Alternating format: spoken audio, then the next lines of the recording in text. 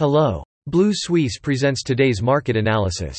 Capital Markets Overview. U.S. stocks fell sharply on Friday, weighed by the prospect of sharp monetary tightening by the Federal Reserve and the burden it could place on the world's largest economy.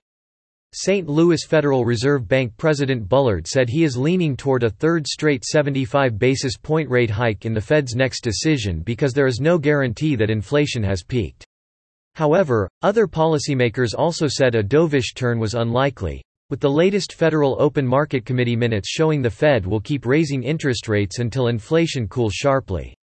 The Dow fell nearly 300 points, while the S&P 500 and Nasdaq lost 1.1% and 2%, respectively.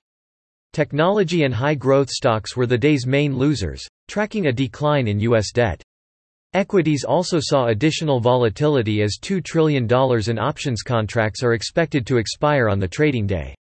For the week, the S&P 500 and Nasdaq lost 1.1% and 2.5%, respectively, with the Dow recording marginal losses. The S&P/TSX Composite fell 0.8% to close at 20,110 on Friday, tracking a slump in North American stocks amid long-standing fears that central banks will tighten monetary policy aggressively. Prior retail sales fell by the most in more than a year, fueling risk aversion amid high borrowing costs.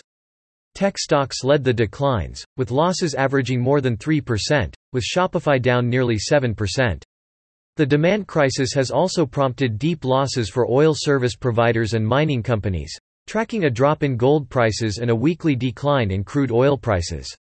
Finally, the healthcare sector extended yesterday's losses, with cannabis growers falling further, with Aurora Cannabis and Tilray down 7%. Last week, the index posted a marginal loss. European shares ended mostly lower on Friday, with Germany's DAX and the benchmark Stoxx 600 down nearly 1%. As concerns continued over further interest rate hikes to curb the impact of high inflation on the growth momentum.